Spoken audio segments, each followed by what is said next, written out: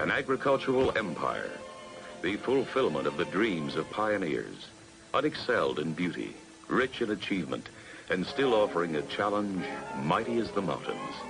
This is our Northwest Empire. I'm Felix Bunnell, resident historian for Cairo Radio, heard with Dave Ross Wednesdays and Fridays on Seattle's Morning News. On this episode of the Resident Historian podcast, in Washington Territory in the 1860s, the fee to be a Chinese person was $24 a year in most counties, except in Whatcom, where the cost was $40. So there was cultural, ethnic, as well as economic factors that people had against the Chinese. And then, from the archives, remembering the eruption of Mount St. Helens with rare vintage audio. But first, let's go all over the map.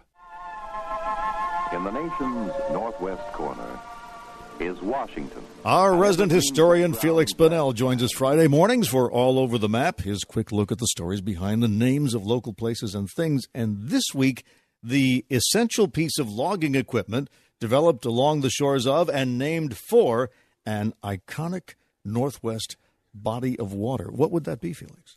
Well, you know, we've talked here before about the actual guy who named the Buick Rainier SUV.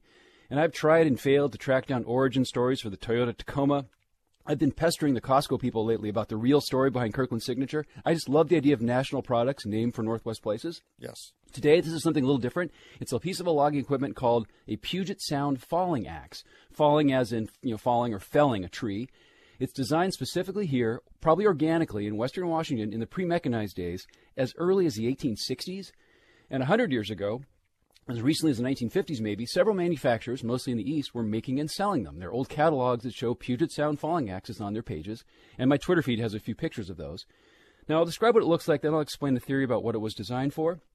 The head is tempered steel, weighs between 3 and 5 pounds. It's a double bit axe, which means it has a blade on either end, and the blade is long. It's at least 12 inches, maybe 14 inches from end to end. Oh. Kind of on the skinnier side, and when you look at it in profile from top to bottom. Now, the handle's a little different, too. Most regular axe handles have 36 inch long handles, as you know, Dave. Yes. The Puget Sound falling axe, the handle's at least 42 inches, maybe 48 inches. So it's really long. How big were these people? So why would an axe like this be developed, probably in a blacksmith shop of a lumber camp 150 years ago? First of all, the timber here in the Northwest is huge compared to other parts of the country. That's why a longer handle was more useful. Now, second, the big cedar trees in the Northwest often grew from stumps and nursery trees. So to cut down a big tree by hand, loggers needed to be able to get up above a very complex and sometimes rotted stump. That meant cutting holes into the trunk to place springboards. Those are the scaffolding-like temporary structures for men to stand on and then use a crosscut saw.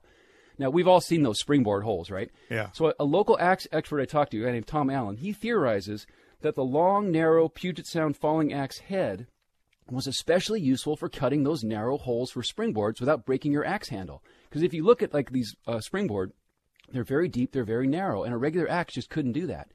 And if you go on any hike anywhere around here, if you look closely, you'll see these springboards on some of the old stumps. Now, one last thing, there's no patent for this. It's not like a single logger or blacksmith was ever credited with the design. It's not even a brand name. It's a pattern that was manufactured by multiple companies. And there were other axes, named for other parts of the country, like a Jersey, a Michigan, a Long Island, that kind of thing. And they're known nowadays mostly by collectors and enthusiasts. But retired Forest Service axe expert Bernie Weisgerber told me they're still actually used by crews in wilderness areas where power tools are forbidden. Now, you can find them on eBay, and any listener, of course, is welcome to give me theirs. I'd love to have one for a paperweight. I think it'd be fantastic and probably somewhat dangerous piece of desk hardware. That could be a boat anchor. Yeah. I didn't realize there were actual axe experts, but if there are, I'm not surprised you found them. Yeah, and I'd never heard of this before. I stumbled across it doing some other research, as I often do, and just was blown away by just this deep, deep well of information out there about the Puget Sound falling axe. All of Felix's features are at mynorthwest.com. Have a good weekend, Felix. You too, Dave. Thanks. Right from the start, Spokane's charm and lively spirit put us in a holiday mood, which was heightened when we reached the country club where the Washington State Open golf tournament was in progress.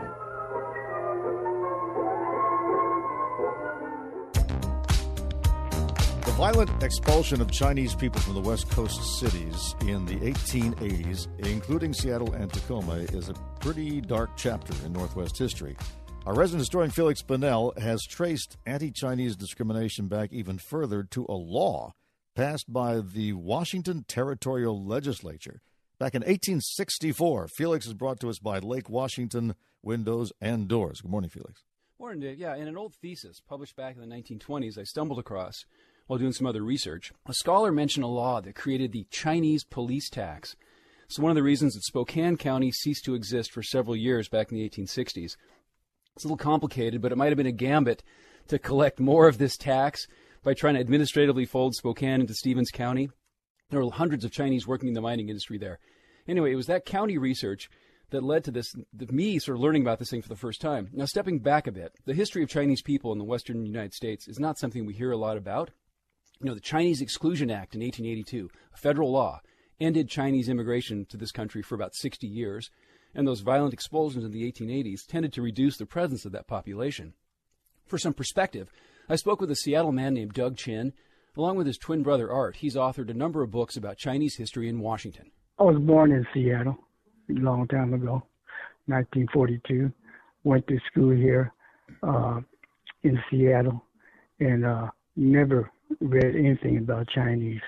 I only learned about anti-Chinese stuff when my brother started doing research on it, when he was a student at the University of Washington. I read one of his term papers. That's how I found out about the Chinese experience in Washington. Yeah, so it was a little remote, and what Doug Chin found out is that the first Chinese people were in Washington Territory by the 1850s, and while those anti-Chinese riots took place decades later, there was resentment and prejudice right away. And he and his brother even mentioned the Chinese police tax on the first page of their first book. They see the Chinese as unfair labor competition, tools of the capitalists, as well as other cultural factors. You know, they couldn't assimilate, you know, and they're anti-religion. They were filthy. Their intelligence was below the whites and so forth. So there was cultural, ethnic, as well as economic factors that people had against the Chinese. Yeah, and Chinese people had come to California before they came to Washington Territory, and this is in the 1840s. And so it was California that passed a law in April 1862 with this title, An Act to Protect Free White Labor Against Competition with Chinese Coolie Labor and to Discourage the Immigration of the Chinese into the state of California. Very clear, what you see is what you get. No hiding the intent there in the title. Now, the California law required all Chinese men and women to pay $7.50 a quarter as what they call the Chinese police tax. That's $30 annually, or the equivalent of about $500 today. I mean, that's real money. In that same year, 1862, Oregon imposed a $5 annual tax on blacks, Chinese, mulattoes, and Hawaiians. So then in 1864, Washington's territorial legislature passed a law with almost exactly the same title as California's. The whole law is almost a verbatim copy, though there are some differences. Now, for instance, in Washington Territory, the tax was $6 a quarter. It's a little less than California.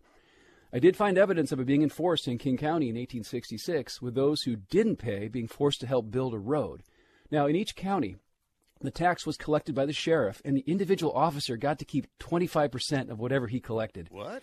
Which, you know, it's an inducement or incentive, right? But it seems right. So. It seems ripe for corruption, but there was paperwork involved. I don't know of any of those actual receipts surviving. I would love to track those down. Now, the remainder of the 75% was split halfway between each county and the territory. There were tough economic times during the Civil War here because government spending really dropped off, and this was sort of a gambit to raise money. Now, here's the real oddity. The law specifically gave Whatcom County a much higher rate of $10 per quarter.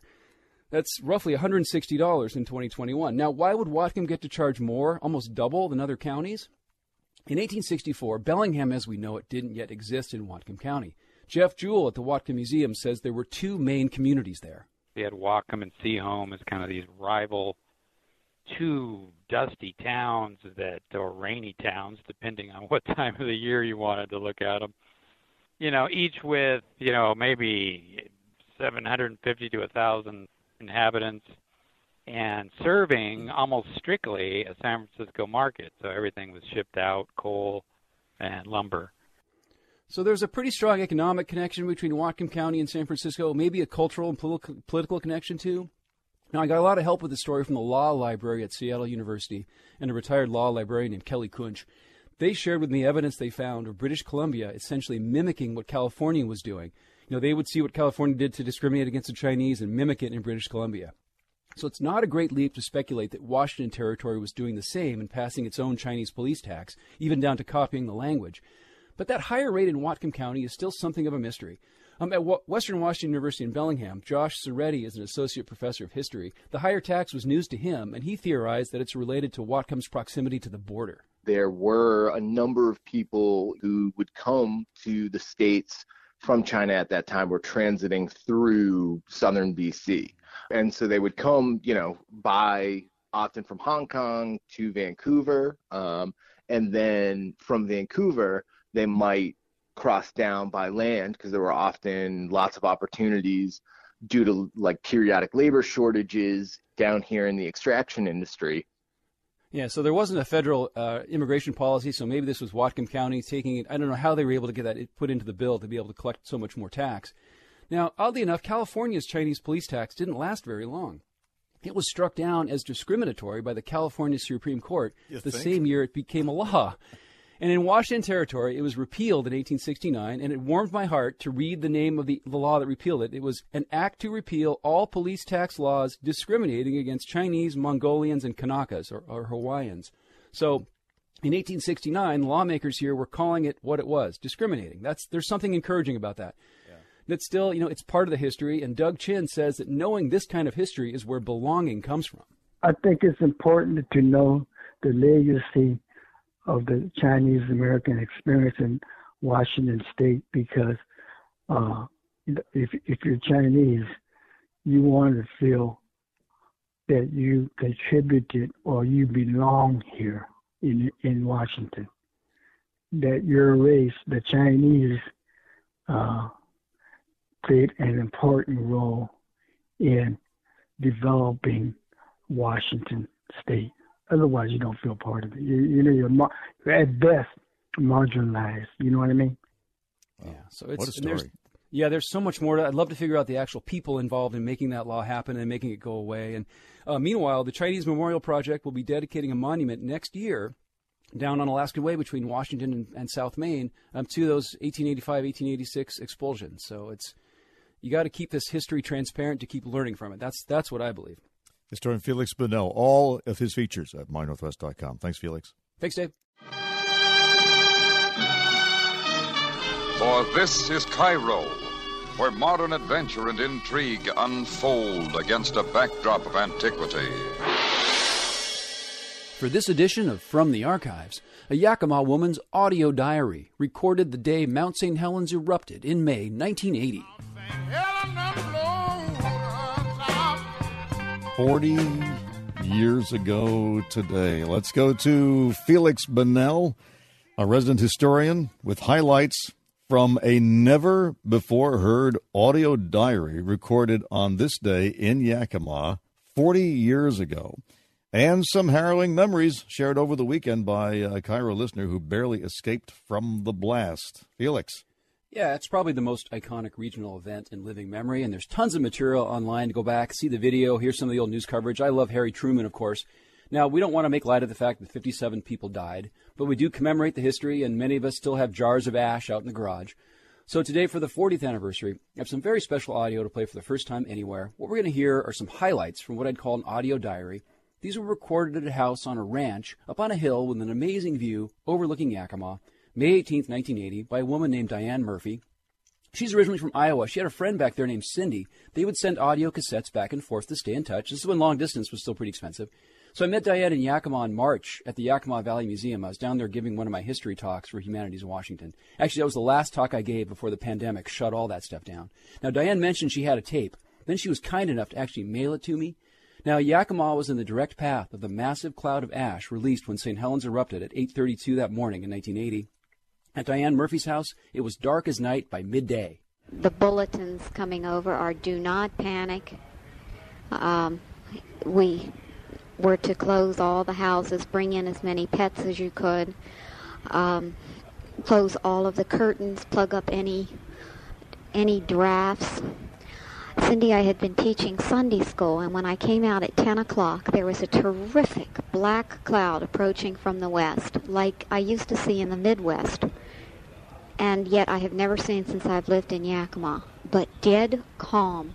And can you believe I debated whether to try to make it home? And I walked to my car, and as soon as I saw the car, I said to Megan, the volcano has erupted, because there was ash all over my car. I said, get in, don't breathe it, shut the windows, and as I started off, it came sheeting down. The black cloud came over. It became as black as night. It was pouring down so hard you couldn't see the roads or the stop signs. You could not see. There was just zero visibility. And it's cool. She has the radio on in the background there, station KIT in Yakima, which stayed on throughout the whole experience. Now, that's Diane Murphy. She's recording a message to her friend Cindy, May 18th, 1980. She also mentioned her daughter Megan there. And on that ranch overlooking Yakima, Diane and her 2 kids and her husband Mike Murphy also had a small herd of cattle. It momentarily cleared slightly. I could see the cattle hanging on the fence, and then I cannot see them again. It is so dense. I can see on my ledge out the window here that there is about an inch of this thick black ash, and it is raining down at the moment as if it was a pouring down rainy day, and it's as black as if it was midnight. And I don't know of any other recordings like this where a civilian is essentially functioning as an impromptu radio reporter and describing the eruption in real time. They have shut off the main water. We are in, I guess I've never been so afraid in my life. Mike and I just sat and stared at one another. First thing, we shut the house, shut the windows. We took every container we could find and have filled it with water. We immediately, you can smell the sulfur in the air, and you can taste it. By the time this tape gets to you, if it ever gets to you, if I ever get out of this, I was afraid that we were going to be in this night for the next 6 months. Yeah. And the sky did lighten up later that evening, and I spoke with Diane yesterday. She was sitting outside at the ranch where she still lives. She's recovering from a broken hip, but she's just thrilled we're sharing her tape with everybody today.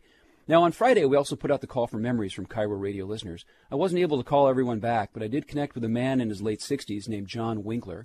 Now, in 1980, he and his wife and young son were recent arrivals from California in the Northwest. They somewhat mistakenly ended up camping very near the mountain, close to a place called Cispus Learning Center.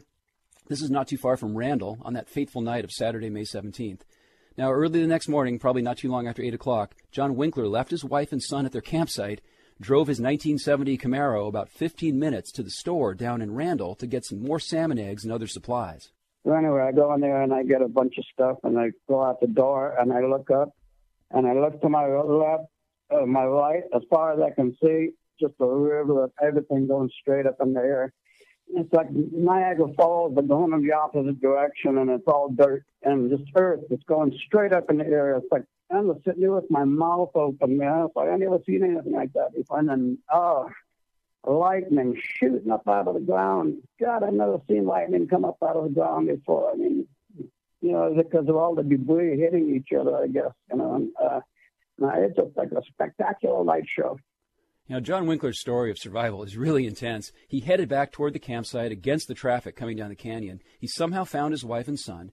In the poor visibility from the falling ash, he accidentally put that Camaro in the ditch, so he had to hitch a ride with a woman who was panicking and hysterical, driving solo in a car. I told my wife, I said, you get in the front seat, and I'll get in the back seat. And then whenever the windshield, like, because it's like a blizzard of volcanic ash, and that's how I ran my car off the road. It's like snow, you know. It gets down on your windshield, and then your windshield wiper packs it down, and then pretty soon your windshield wiper is not even hardly moving at all, you know, because you got all this packed down volcanic ash in there.